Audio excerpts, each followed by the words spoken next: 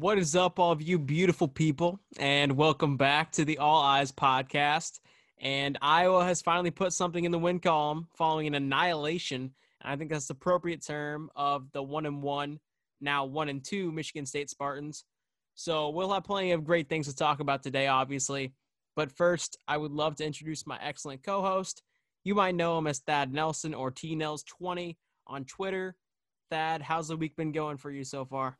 Said earlier, it's a lot easier to go back and go through these and prep for this after any win, but especially a big win. Good to see Iowa kind of get things clicking the way we maybe expected this year, and just to see it all come together at once. It's only one win, but things are looking up. Yeah, and let's jump right into what a lot of people want to hear, and that's sort of the point explosion by not only Iowa's offense, but special teams, defense. Obviously, 49 points in any context is something to be very happy about, and it's even better when you consider that Iowa was able to be efficient on the ground, effective in the pass game. They were able to eliminate turnovers. And then, like I said, they were aided by some really terrific special teams from Charlie Jones and also a great defensive effort across the board. So, going back and rewatching this game, what are some things that really jumped out to you upon rewatching? The first thing that stuck out was how effective they were running, and really the change in the game plan, more like what we saw against USC in the Holiday Bowl, the use of motion, the use of shotgun runs, and the effectiveness of it. And the other thing is, message from Kirk Ferentz to Brian Ferentz was loud and clear. We're not going to have 51 passes again. And Iowa, on their first 9 first downs, ran the ball. And they were sending a message, and it was pretty effective. It wasn't always big gains, but we are going to run the ball. We're not going to pass a bunch on first downs, especially early, and on incompletions be 2nd and 10, and now being in a spot where you kind of have to pass again. So there was a clear message there of we're going to run the ball. That's what we're going to be. And they were effective. They used jet motion very effectively, especially in short yardage. We had a jet motion that was handed to Charlie Jones. He got the ball on a end around. They used 2 running backs in the backfield out of shotgun and used them as lead blockers. They did some split zone out of that. So just a much more creative run game, and it was really effective. And then they sprinkled in some perimeter passing, and it wasn't a lot of deep shots, but it was effective ways to move the sticks, get playmakers the ball, and let them operate. And it's easy to say that, everything went according to plan when every single play seems like it can do no wrong. And it just seemed like Iowa was gashing Michigan State up and down the field, especially on those first 3 drives. And, you and I talked about one thing, though, that I think deserves to be highlighted. And we talked about it last week on last week's podcast. But the throws that were getting Petrus in the most trouble against Northwestern were sort of those in between the hashes throws, sort of the anticipation heavy throws where you're leading a guy down the field, or you're throwing it in between 2 defenders. And this week against Michigan State, those throws were nearly eliminated. Those were never the first progression kind of throw. It was all outbreaking routes. It was underneath stuff. It was never really in between the hashes. And that was something that, when I was looking for your tweet, that sort of, where you chart the passes, I was really, that's exactly how it came out. There weren't a whole lot of passes in between the hashes, maybe 1 or 2. And, against the Spartans at some point, those throws are going to need to be made down the road. But I like the concerted effort made by the coaching staff to sort of get Petrus back on track and, feeling confident this week after a really rough outing against Northwestern, because we know that he can rip those outs. And we just sort of needed to see him, regain that confidence and sort of get back in the groove again. They opened their first pass for him was a kind of a tunnel screen, a receiver screen to Tyrone Tracy, and another one, just a way to get the ball out quick, get it in the receiver's hands, something that he can catch, turn, fire. There were a lot of those outs or some dig routes with both Tracy and Smith, and ways that he can just get the ball out quick. They're not going to press up on the Iowa receivers in those situations, and get him comfortable. And then the other passes, if they're going to be there, you take a shot if you need to, but the way they were running the ball when they got ahead, they didn't have to. So why mess with it? Just keep the chains moving. You're going to rip off a play or two because Michigan State couldn't stop anything. And so they start cheating guys up and then dropping guys back. And no need to change what was working. Just keep doing the things that Petrus feels comfortable with. Yeah, and the big reason the run game was able to find, so much success, especially with Goodson just knifing through defenses sort of at will, it felt like. The O-line continued to ball out this week. And we've been talking about it every single episode, but, even with Schott and Coy Cronk out this week, there's just so much depth and so much talented depth on this roster that it didn't really feel like they lost a step, Kyler Schott obviously was the bigger name that couldn't play. And so those reps ended up going to Cody Ince. And with Cody Ince, he performed like a guy worthy of getting legitimate starting reps on a Power 5 caliber team at left guard. And when you look at right guard, Banwart has been doing an incredible job as well. So it's really going to be interesting to see how Iowa's coaching staff continues to manage those reps, once everybody's healthy.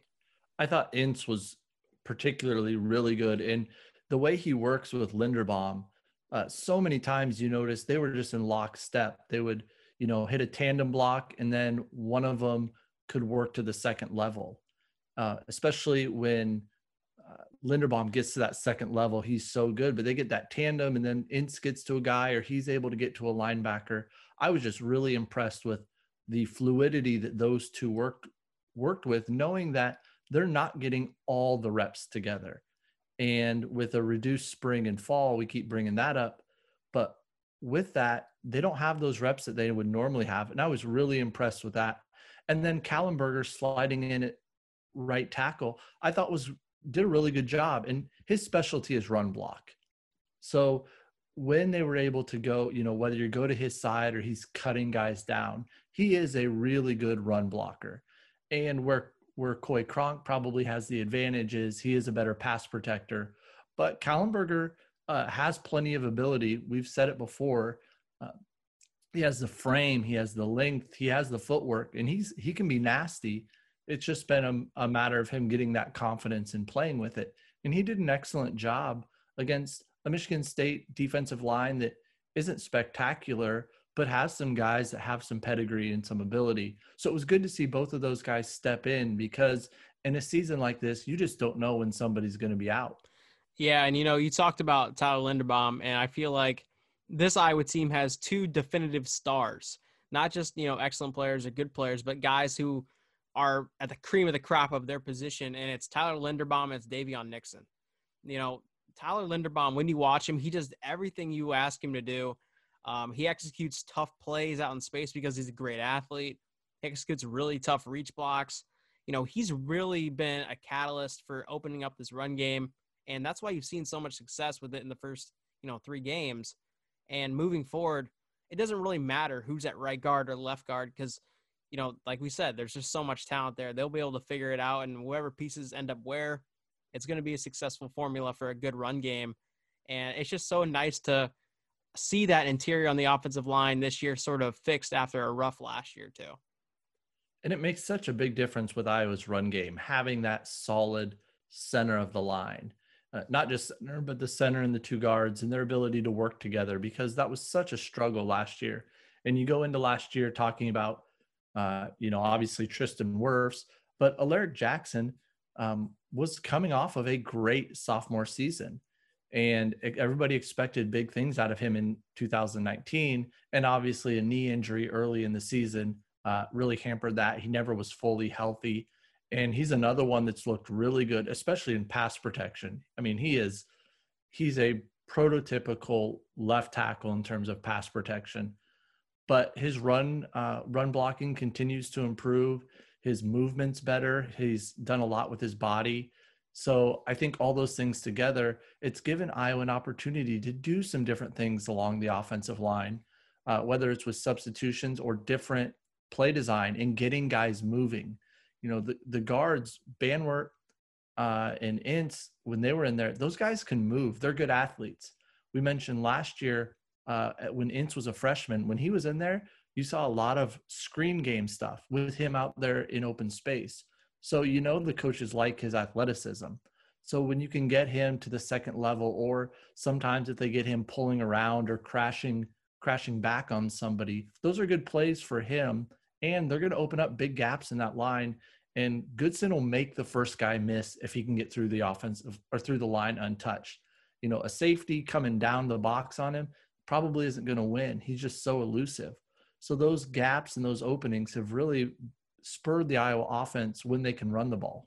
Yeah, and I think one of the big things in regards to the Iowa running game that has been such a massive development this season is sort of Iowa's offensive line's ability to transition to the second level and effectively set, good second level blocks, not just getting in the way and misdirecting, but actually setting, getting locked up with linebackers and safeties. That has freed up so many big runs. And a lot of these runs that you're seeing where Tyler Goodson's knifing to the end zone or knifing up the middle for 15 yards, it's because, it's a tray block on the outside with a tackle on tight end, or it's a deuce block with the guard and tackle, working to that second level. And, going back to what we highlighted, or you highlighted Alaric Jackson, he's a guy that we haven't really talked about a lot this year. And I think part of that is because although he's been good and we already know he's good, there's been so many other players in the offensive line that I would say have been better and have been, showcasing a lot more, at least to talk about. With Alaric, obviously nobody's running through that body. There's not going to be a lot of guys bull rushing through him and getting big sacks, but he did have his hands full with the guys like George Karlaftis and, scattered reps here and there. He's had a little bit of a struggle with just letting guys get too close into his chest. Like, we know that nobody's going to barrel through him, but once you allow a defender to get into your chest, that sets up an array of different things and counters that they can do to sort of shake you and, apply pressure at the quarterback. And, he's a good player. He's a good stopgap player. He's going to have an NFL chance, but, I feel like he's been a little bit shaky in pass pro this year in certain reps that I would like to see him continue to improve on. I think those are all good points. And going back to the run game, I don't want to leave out guys like Sean Byer and Mane Pottebaum, because those two have been really good as well, especially on the edge runs, sealing, taking up guys. There's been times where the line's done a good enough job that they don't have anybody to block, but when they do, they're not just, like you say, misdirecting or getting in somebody's way. They're locking on and they're moving people. So there are two other guys that have been a really big part of Iowa's improved run game when they've run it. Obviously, the Northwestern game, they just didn't run it enough. Yeah, and, even Sam Laporta, who hasn't had amazing reps throughout his career, has been steadily improving in the run game for sure.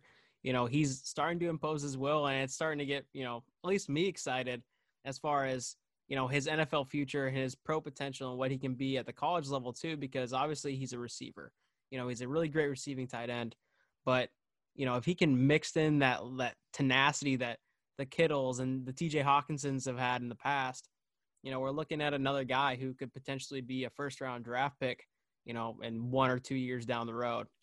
We're seeing that steady, as you said, incremental improvement out of him. We expected him to be a threat in the pass game. But for a young player like he is, to be able to step in and do that shows a lot of promise. And, I think it's been some of the past tight ends in the past have said, you just have to decide that that's what I'm going to do. I'm at Iowa. If I'm going to be a tight end, I have to block. I'm considered an extended or a sixth offensive lineman in those situations.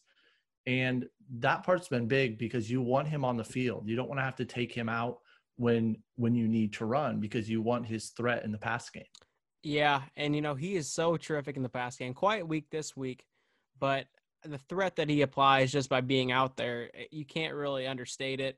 Obviously, if you can get the screen game going, he's going to be such an aid to that as well, because he really clears out those linebackers. You saw it last week, and we talked about how Spencer Petras has struggled with the screen patterns and just, getting those to be completions and not being overthrows or, throwaways. And we saw it again this week. There was a chance for a touchdown with Tyler Goodson near the end zone. And it's just he didn't have enough feather under it, and it went a little bit high for Tyler Goodson. So, if they can get that screen game going, that's just an added dynamic to an offense that I really feel like took a major step forward this past weekend.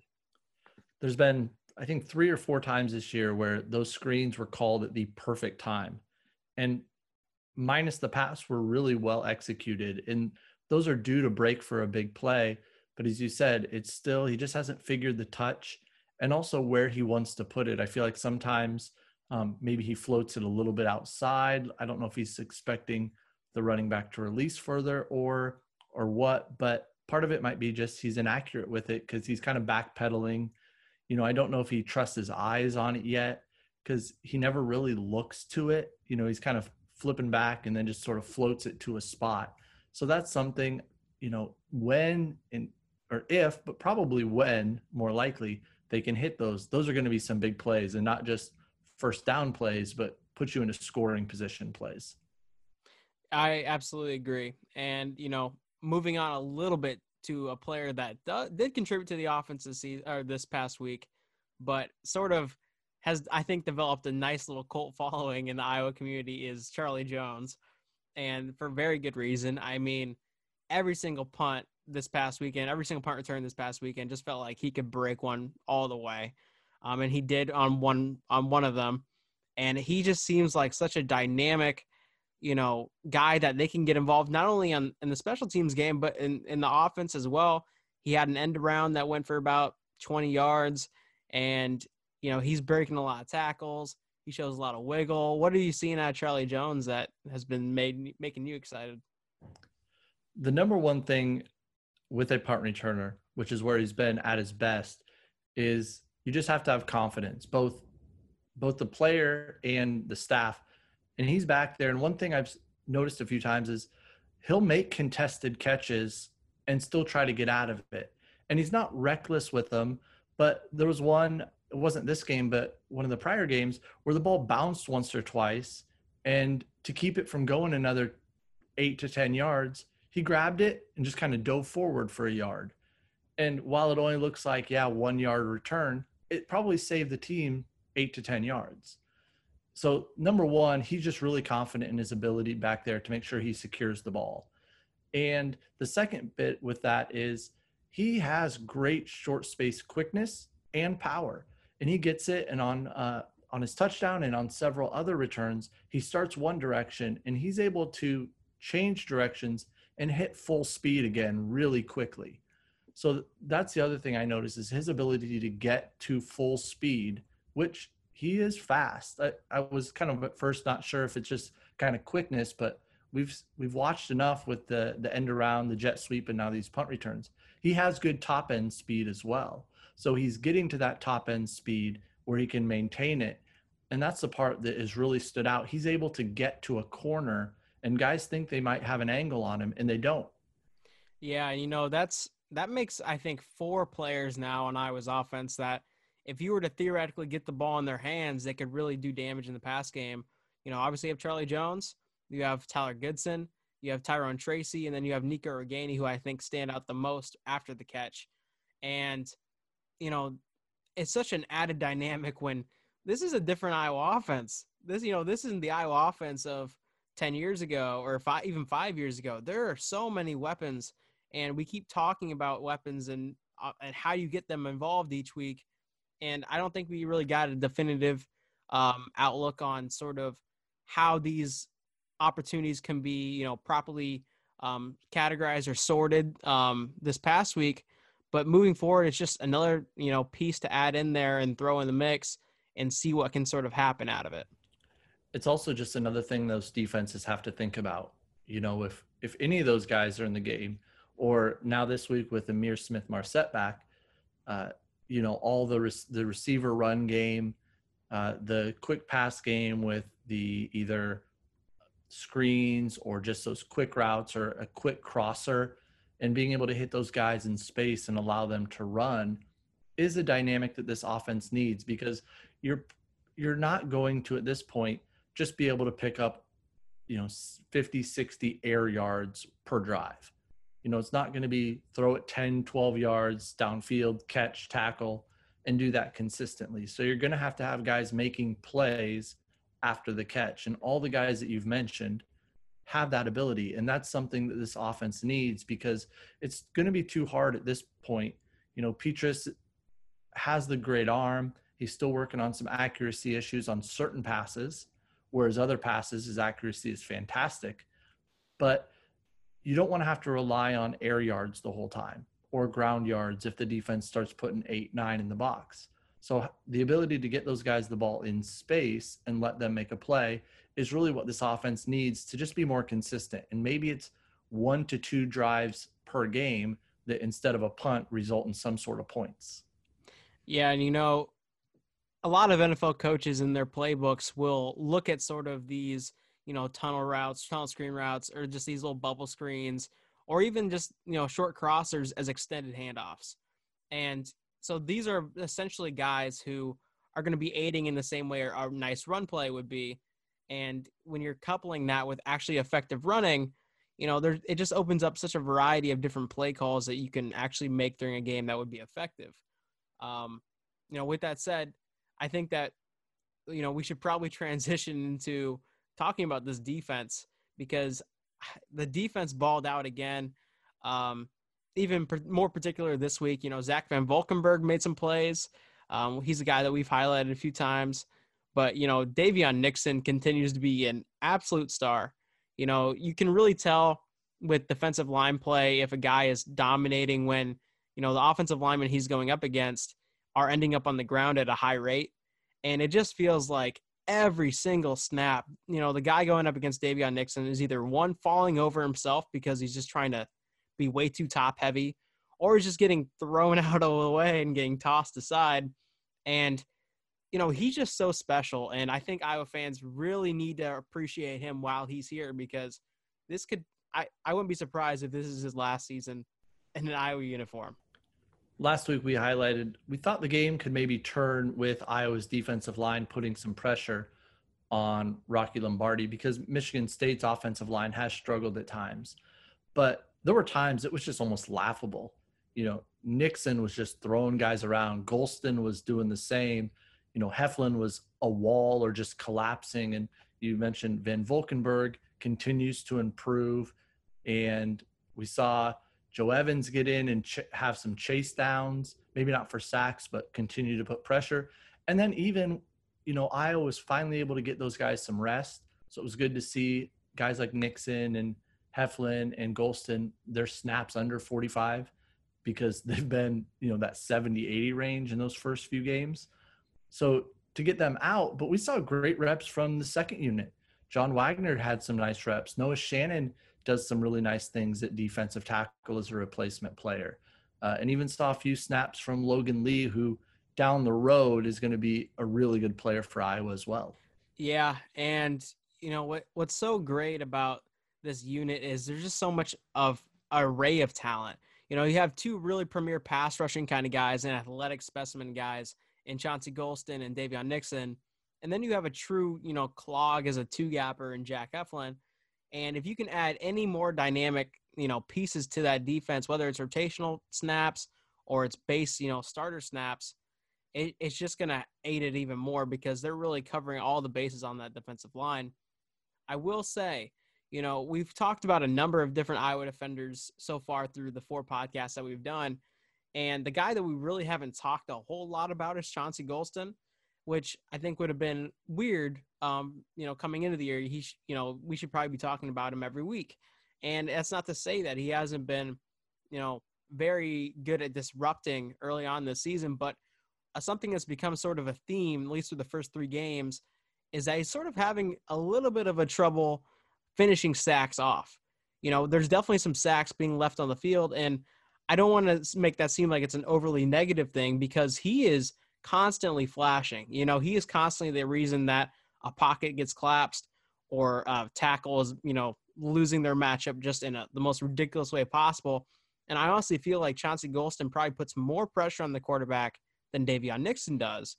But it just feels like once he gets there, he's whiffing a little bit too much, and he's not just able to finish off that sack, which obviously is an important thing to look at. That's that next level skill. Golston is a nice player. He's really good against the run. He sets the edge as well as any Iowa defensive end in recent memory. And he's able to pressure the quarterback. He gets hurries. He gets knockdowns. He gets those things. But as you said, he hasn't been able to finish a lot of them off. Would have had one against Purdue, but that was where there was a face mask called on Heflin. But he gets there and isn't always able to finish it. And that's the difference between a really good player and the great players. You know, someone like a Nixon, someone like an AJ Epinesa, who not only gets to the quarterback, but can finish. And that's just that next level of play that for him just hasn't been consistent enough. And part of it, I think sometimes you see he's still engaged with the lineman at that point. You know, he has great length and he's holding them off, and he's not able to use the offhand to bring the guy down completely. So the next step for me that I see is his ability to, you know, stick that tackle and then drop him, release him, get him off you so he can grab the quarterback and really get him down. Because not a lot of players can make the play like Dixon made a week ago, where he bowls through the guy and where the guard or tackle, whoever's still connected to him, it doesn't matter. He still brings the quarterback down. Yeah, you know, every time I watch Chauncey Golston play, he's definitely a guy that, you know, I'm just thinking about how Draft Nicks and sort of the draft community is going to react once he enters that process, and they're going to love him. I mean, he's a bendy kind of guy, super quick, super lengthy, has great burst. He has literally everything you're looking for. And when you see all those flashes on film where he's almost so close to making a sack, everybody's not thinking, oh, well, he didn't have the sack. Everybody's thinking that's a convertible sack once you get NFL level coaching and sort of fit into that climate. And, you know, he's just going to be so special at the next level. And I hope that he realizes some of that potential, you know, before his career is done at Iowa, because I mean, that could be a terror of a unit if he starts finishing off those sacks. Iowa could definitely lead, you know, or at least be up there in the Big Ten and all Power 5 conferences on sacks per game basis by the end of the year, if he can sort of, you know, fill in that AJ Epinesa kind of role. And when he's paired up on Nixon's side, that's a tough ask, you know, for an offense. Now, even with, you know, center help 3-on-2, that's still tough. And so now all of a sudden you have to add tight ends. You have to start chipping with running backs. And that really affects the offense's ability, because that takes somebody out of the pass route. Or, you know, even if they chip and then release, you know, they're not as much of a threat maybe on a 3rd down and 8. They're just an outlet. So those two and their ability to get to the quarterback, and then, as you said, just to be able to, if he can finish some of those and then put the defense in a better position in terms of just, okay, now instead of 3rd and 5, it's 3rd and 11, and give that defense just a little bit of a boost. And as you said, I hope he realizes it while he's at Iowa, because he has been a really good player for the Hawkeyes and is disruptive. And that's that next step into being a nice player and an all-conference player. Yeah, absolutely agree. And, you know, as you look at sort of this performance against Michigan State last Saturday, you know, obviously Riley Moss had an interception. I thought he also had some really nice plays throughout the game. Even on the play that he gave up, you know, what was it, 50-yard pass or 50-yard completion or whatever it was, I thought his technique was pretty great. You know, he got on the back hip exactly how you want. He tried to find the ball. It just ended up being, you know, either unintentional or a perfectly called back shoulder pass on that 50-yard dime. And it just was a little bit out of position for him. But other than that, you know, I've been so impressed with Riley Moss this year. And I know that he was sort of the butt of a lot of jokes leading into the year, because there was a lot of practice film of, you know, him getting beat by Iowa receivers, and people were like, oh, well, it's Riley Moss. But it's so unfair, you know, looking at how he's played so far, to, you know, keep levying that kind of criticism onto him, because when he's showing up with good technique. He obviously has good enough athleticism to hang with these Big Ten receivers, and he's making a lot of plays. And I think it's time to start, you know, really giving him credit for being a reliable piece on the back end. For the most part, his coverage during the season has been really good. And the other thing with him that I like is, I mean, he only has, maybe 7, 8 career starts now in his third year as a player, but he has 5 interceptions. So he makes plays. He has good hands. He gets in the right spots. And yeah, it was the one last week thrown right to him. Yeah. But then he made something happen with it, and he was in the right spot. He was deep in his zone. His eyes were on the quarterback. So if the quarterback goes to make that throw, a poor decision, he's going to be able to capitalize by being in the right spot. So aligning him, Hankins has been their CB1, their top guy, the guy that they'll move on to somebody if needed. But Moss has been a really effective corner on the other end.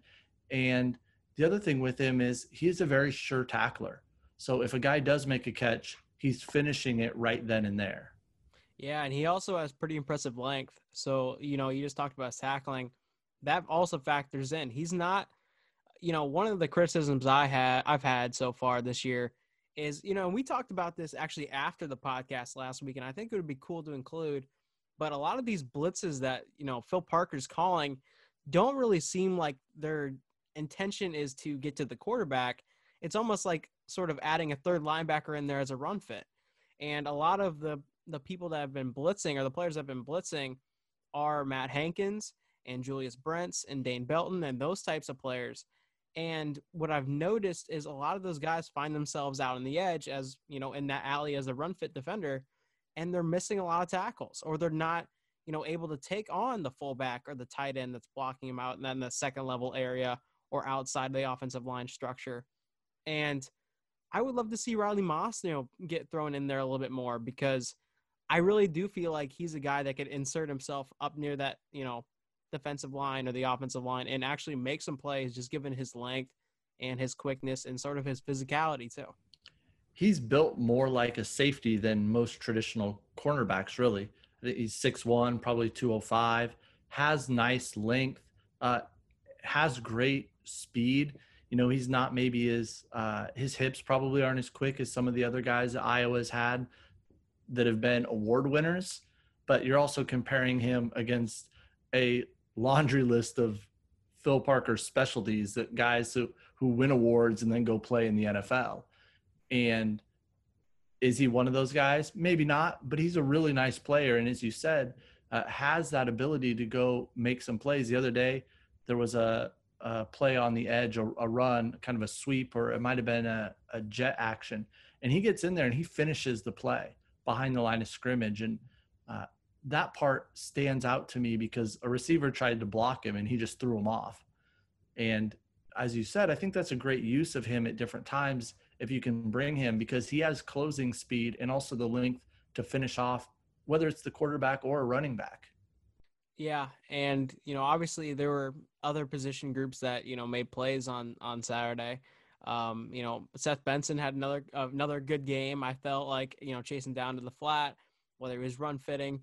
Neiman had some good moments. I still think with Neiman, I want to see it, there's just something missing with him out there that I feel like he's not, really standing out in regards to somebody like Benson or even Justin Jacobs or even at times Wade Barrington. So, what are you seeing at that linebacker spot? And obviously Jack Campbell's return is, I would imagine, somewhat on the horizon. So, how are you seeing that playing out right now? I said it before, and I don't remember if it was on the pod or afterwards. I still think they view Neiman's best spot is when he's at Leo, when he's outside of the box a little bit more. But he's a consistent player one of those guys who does everything pretty well, but nothing maybe outstanding. So you move him into that position inside because he's smart. He knows all the calls. He's going to make the right decisions, but he has gotten caught up in traffic a little bit. I think he continues to get a little bit better with that, but he's not quite as explosive as especially Benson or Jacobs, who their first step, they are quick. They're a little bit more like, Christian Welch last year, who had tremendous speed, but his first step was fantastic. And all of a sudden the ball snapped and he's in the gap right away. And Neiman doesn't quite have that first step that those other guys have. So I still think ideally you'd position him maybe outside of the box a little more often. But as we've seen Benson play these last 2 weeks and play well, and as you mentioned, Campbell coming back, and it sounds like he's going to get some reps. I mean, he's missed quite a bit of time with mono, so you worry a little bit about his conditioning and being ready, but I think we'll see him because the coaches really like him. So now, is it a rotation with those two at middle linebacker? Does that allow them to move Benson over to Will a little bit? So I'm interested to see what they do there, because if they can get two guys who can hit the hole right away and knife through the line and get through the wash, that's going to just aid that run defense a little bit more. But it's already been a really good front seven so far. Yeah, and you know a little bit more about Jack Campbell than I do, because I've had limited exposure to him, just watching his reps at Iowa. And obviously he's a very lengthy guy in comparison to anybody that's stepped foot in those kind of spots for Iowa this season. Big guy, 6'4", I believe. But the big thing that stands out about him is his arms. Like, he just looks like, a really big specimen of a guy. And, how would you gauge his athleticism in comparison to somebody like, a Seth Benson or a Justin Jacobs or even a Nick Niemann? I would say obviously the length is what stands out. You say he's 6'4", 6'5", probably in that 240 range. He's a big guy. It's hard to put anybody that Iowa's had that's really similar. Build wise, he reminds me a lot of Patty Fisher at Northwestern. That's kind of what I see him, that his ceiling, that's the type of player he could project into. My first exposure with him was getting to watch him actually as a high school basketball player, and you'd see him. His senior year had a really nice team. I think either runner up or did well at state basketball, and even at the 4A level of basketball, his length stood out and his quickness, and he could guard a guy and really move his feet, and had great length and had top end speed. He'd get a tip and he'd be flying up the court. So linebackers and tight ends, I think you can really evaluate on a basketball court as well. And that's one place where his athleticism, it even pops there at a pretty high level at the state basketball tournament. Now, how does that translate? I think pretty well. And the thing you'll see out of him, I think, when he shows up is that length to get through areas, and his ability to cover sideline to sideline is going to be better than the other guys, I think. And those, guys like Benson especially have shown some nice flashes, but Campbell, with his natural size and athletic ability, I think is just going to he's another step ahead in terms of just his natural ability to reach spots that the other guys can't get to. Well, and that's so exciting to hear, because I think one of the big glaring things, at least on paper, coming into the year for Iowa's defense that a lot of people were concerned about was linebacker. And, whether it was week one where we saw a different array of guys, we saw Wade Barrington, Niemann, Jacobs, then week 2 and week 3, we see, Seth Benson and Nick Niemann get a lot of the bulk of the snaps, and then Wade Barrington take up that third role.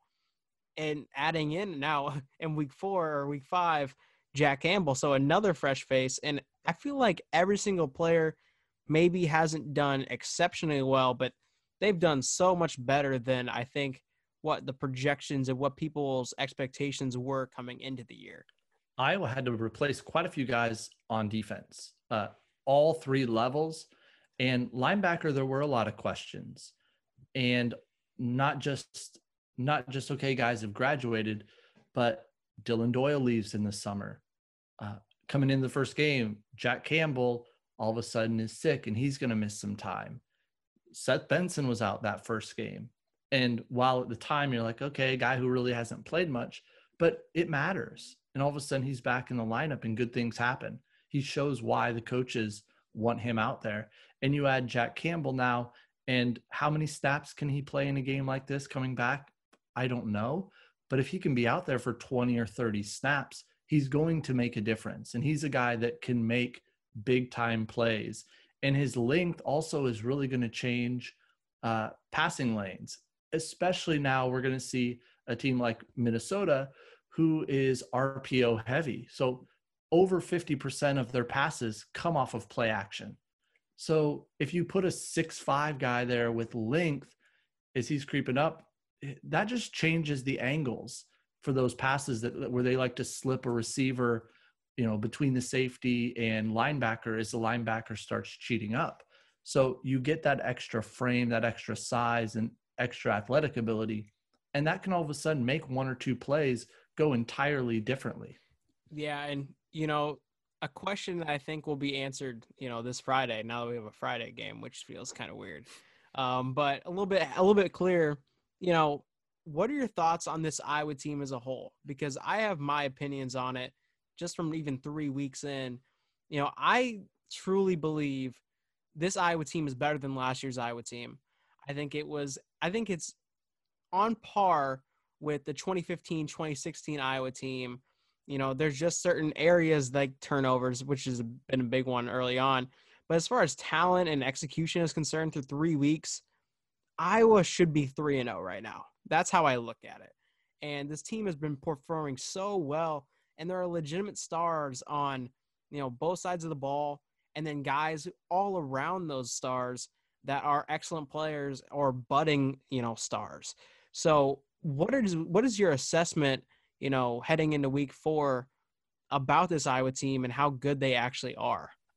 As you mentioned, there's pieces at every position. I don't look at any of their position, depth chart areas and say, oh, they're not very good there. You feel like everywhere you look, it's like, okay, I see things I like there. I see things I like there. One thing I was surprised, I think it was actually the Iowa football official Twitter account posted that the I think it's based off of depth chart, is Iowa's the 4th youngest team maybe in Power 5 with their current lineup. So with a young team, you're going to see some of those ups and downs. So I think where I see them as a team that has ability to really go out and win any game they're in this year. There's nobody in the Big Ten, maybe minus Ohio State, but I said that a couple of years ago, and then Iowa waxed them in Kinnick, that they can't match up with and match up pretty favorably with, because at every spot they have guys that are on par with who's lined up across from them. But I also see a team that is not consistent enough, and whether that's inaccuracies at quarterback, whether that's sometimes not getting the ball to the playmakers, maybe based off of call or read, or the mental mistakes with the penalties in game 1. But I see a team that's starting to turn the corner and being able to win games in all 3 phases. Like, the offense has the ability to go win a game. The defense has the ability to go win the game. And as we've saw special teams, both kicking, punting, and returning, both punt returns and Ihmir Smith-Marsette as a kick returner, they're game changers as well. So there's no spot where I look at this team and say, I just don't like what they have there. Now, does that translate to, winning 5 games out of this last 6? Does it translate to all 6? Does it translate to 3? I don't know. But I think they're a better team than their record. And some people would say, well, Purdue and Northwestern are maybe better than people expected coming into the season. But I still believe Iowa's the better team and probably the best team in the West. But we'll see how that plays out.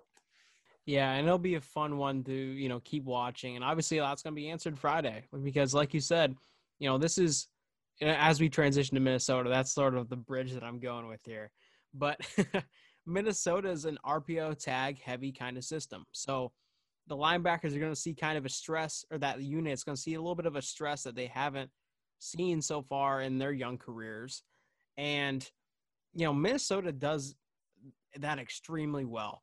And you've seen a Mohamed Ibrahim really capitalize this year, the running back Mohamed Ibrahim, really capitalize on a lot of run plays this year where he just seems like he's going untouched for the first 5 yards.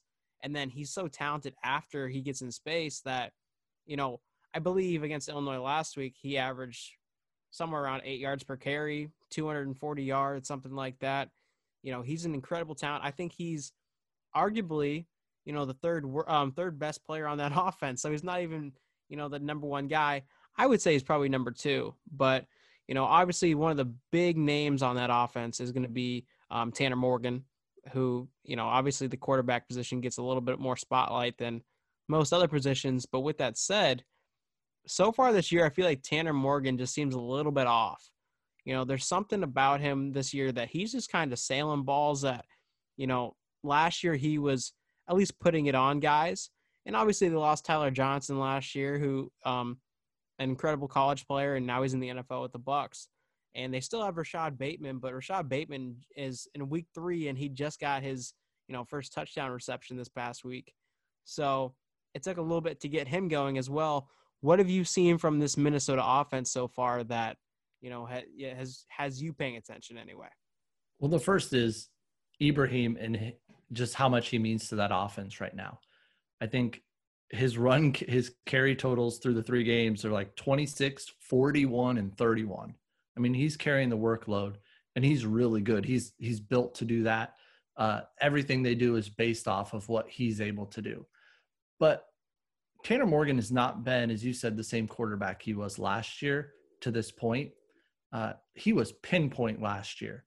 He had that RPO system down. And part of it is, as you said, they lost Tyler Johnson. But right now they are a 3-person offense. And that's pretty much it. You have Morgan, Ibrahim, and Bateman. And if you look at those guys, so Tanner Morgan has 45 completions on the season through 3 games, 24 to Bateman. And of his 73 attempts, I think he's targeted Bateman 45 of them that's who he's looking to. And I don't blame him. He's an incredible talent. He is a great receiver.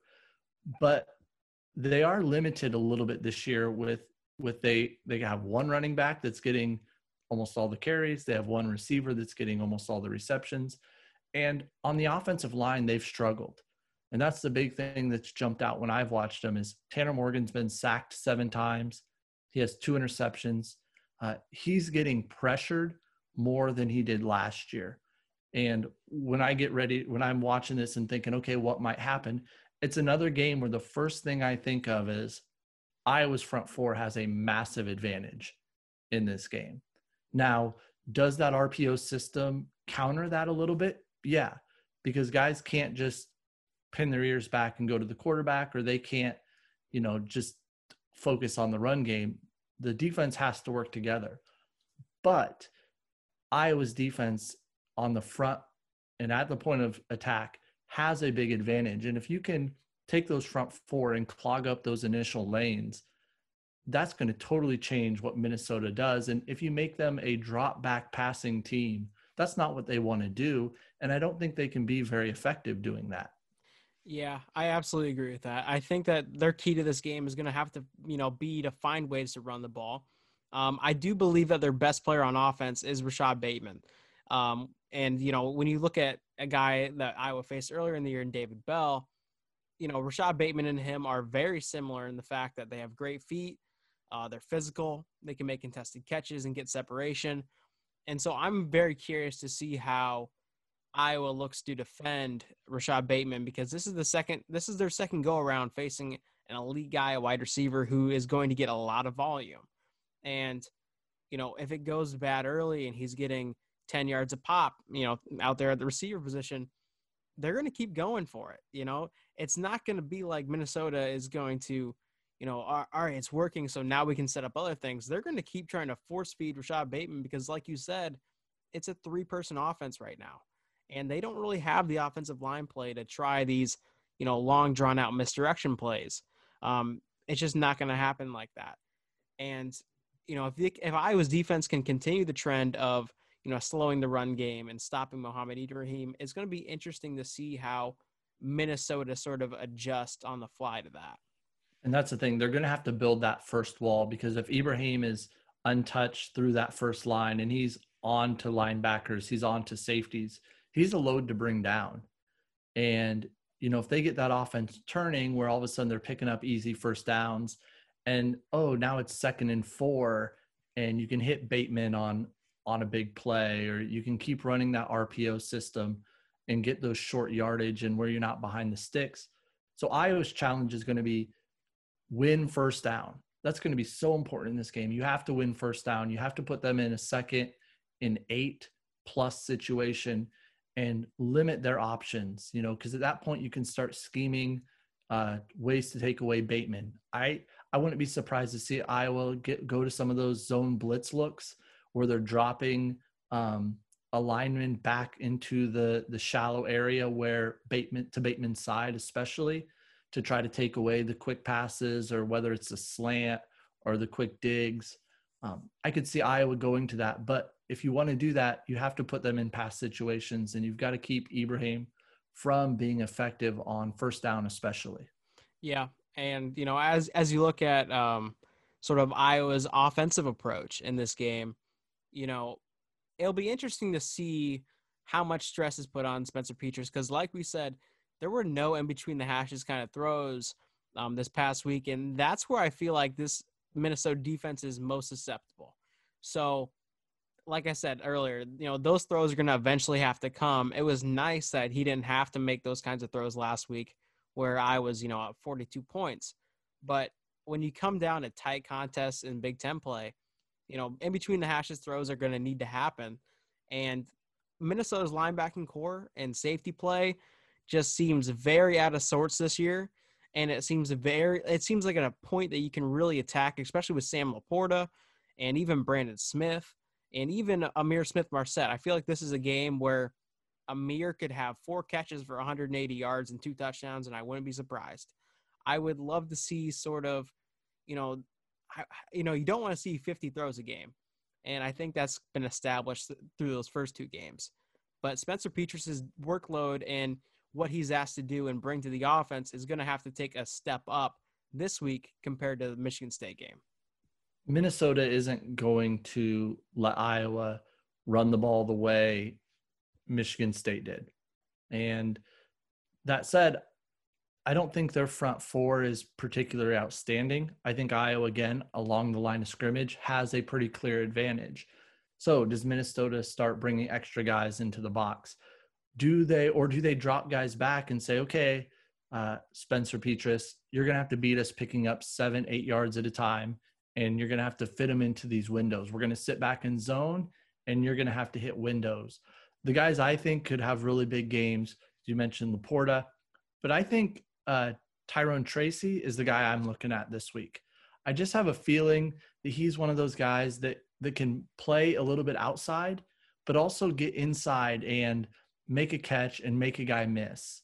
And their defense just hasn't been very good, obviously, if you look at the point totals they've given up outside of Illinois last week. And let's be honest, Illinois was on their 3rd or 4th string quarterback, and Illinois just hasn't looked much of anything.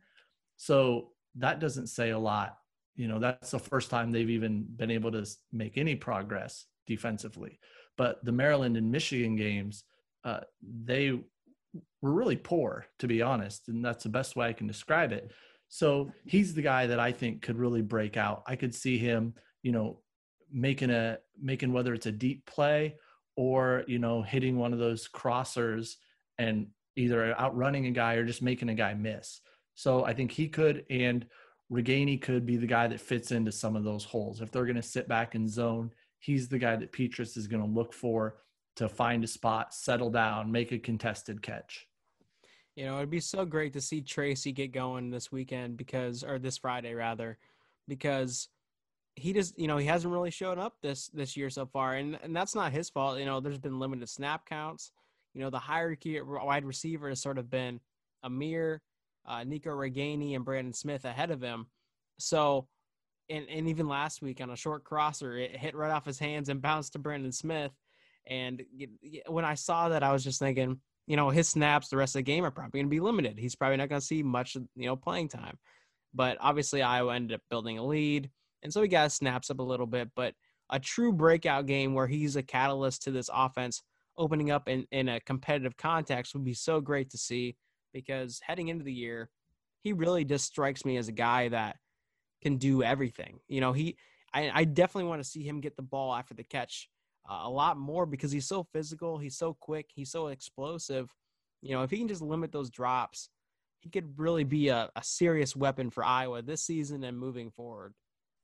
You hit it right on the head. So I think guys like him, and as you mentioned, I could see Amir having a great game, kind of a similar role, whether it's, I just have a feeling this is the week we see one of those deep passes connect, because I think this line can protect Petrus. I could see a play action, especially if Iowa gets the run game going and all of a sudden Minnesota has to start cheating guys up, where you hit one of those. It might be out of a max protection, I could see him going for one of those play action, bring one of the guards around to pick up an edge rusher and going for a deep shot. I think we're going to see something like that this week. So I guess with that said, I was another favorite this week by 3 points. How do you see this game playing out on Friday? Because we don't have a lot of time, to wait around for, a Saturday kick. It's happening Friday night, and it's going to feel a little bit different, but it's another projected close contest.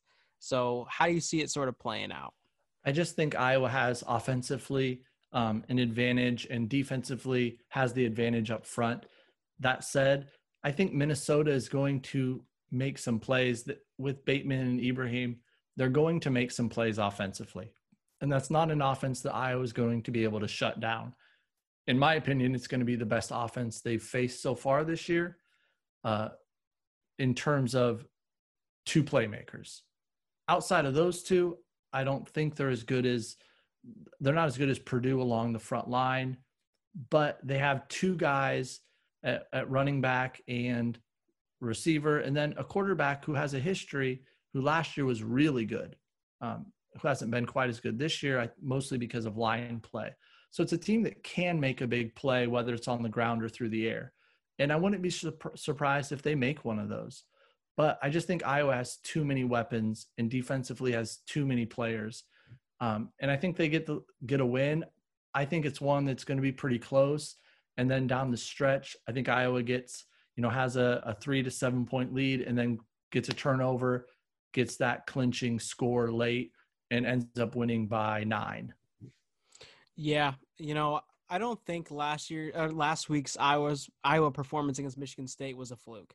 I think that's what's to come, because I feel like that's what we've been waiting for. And the first 2 weeks were sort of like, it felt like we scored more than 20 points in those games. It felt like we should have scored around 30, 35. And so this week, I really do feel like Minnesota is a weaker defense than both Northwestern and Purdue. And I think that Iowa's going to put up points on this defense. I'm going to say they're going to score in the 40s. I think another back-to-back week of 40-point outings, and it's really going to get the buzz flowing around this team. And I don't think that Minnesota can really hang with that. I just haven't seen a whole lot from their offense outside of Mohamed Ibrahim that would really show that they can really keep up with that kind of high output and scoring. So I really do think it's going to end in something like 42-28. Or 42-24, something like that. I really do think it could be a blowout this week, but I've said that and a couple outings, and it wasn't last week when I said it. So I've been, shaky. I'm like 1-2, and I think I've got every single spread wrong. So take that into account. The thing that I could see it heading that way is, let's say Iowa goes out and gets a stop and gets 2 scores and gets on top, and then all of a sudden, if you can get that lead on Minnesota and make them a passing team, just like what happened to Michigan State, when you make them one-dimensional or force their hand a little bit, that's totally going to change it. And same thing if all of a sudden their defense can't key on the run or key on the pass. If you've got a lead and you have the options to be creative, I think that really opens up things for this Iowa team. And I would not be shocked to see that happen, because there are so many playmakers on offense. There are several guys that can score on any play. Yeah, and I'm really excited. I do think that this Iowa team is going to be fun to watch the rest of the year. And like you said, there's just so many players that can make a play that I feel like the big plays that we really haven't seen, the big splash plays, are going to eventually come and happen and be a regular occurrence week in and week out. And, that's something to look forward to, obviously. as far as a Friday night game goes, what are your thoughts on Friday night Big Ten games? Well, it's kind of one of those necessary evils. I don't love it, but if you want that cash to keep coming in, and you want all those facilities, and you want the things that can help you win recruiting battles and get guys coming in and make them, keep them and make them happy, that's part of it. So I don't love it, but at the same time, that's where we're at with this one. And, it's also going to be kind of fun to have Florida Rosedale highlighted on a night like this when there are other things, so we get to have this primetime game, and that's a plus because historically this is a great rivalry with great tradition. For a long time was the season finale. So it is really cool in that sense to get a primetime game. I think it's FS1, and get that type of coverage will be a lot of fun because a lot of people are going to tune in. And if you see Iowa go in there, guns blazing, and put up another 40-point, things are going to be heading in the right direction for sure. Yeah, I think last week's FS1 game was on Friday was Boise State and BYU, and the Twitter world went ablaze for BYU's quarterback Zach Wilson. So I mean, maybe Spencer Petras throws 4 touchdowns for 500 yards this week, and everybody's thinking he's the next, Peyton Manning or whoever else. But with that said, we want to thank you guys for checking out another podcast from us. We've enjoyed putting these together. We've really, grown as, people who like to interact with each other. We do it during games now. We do it outside of games. It's been really fun to watch this thing grow, and you guys have been continuing to check it out. So I really appreciate that. We really appreciate that. And, Thad, do you have any last words for the people out there? Have the pork chops and bacon ready Friday night because we're going to be cooking. Love it. See you guys.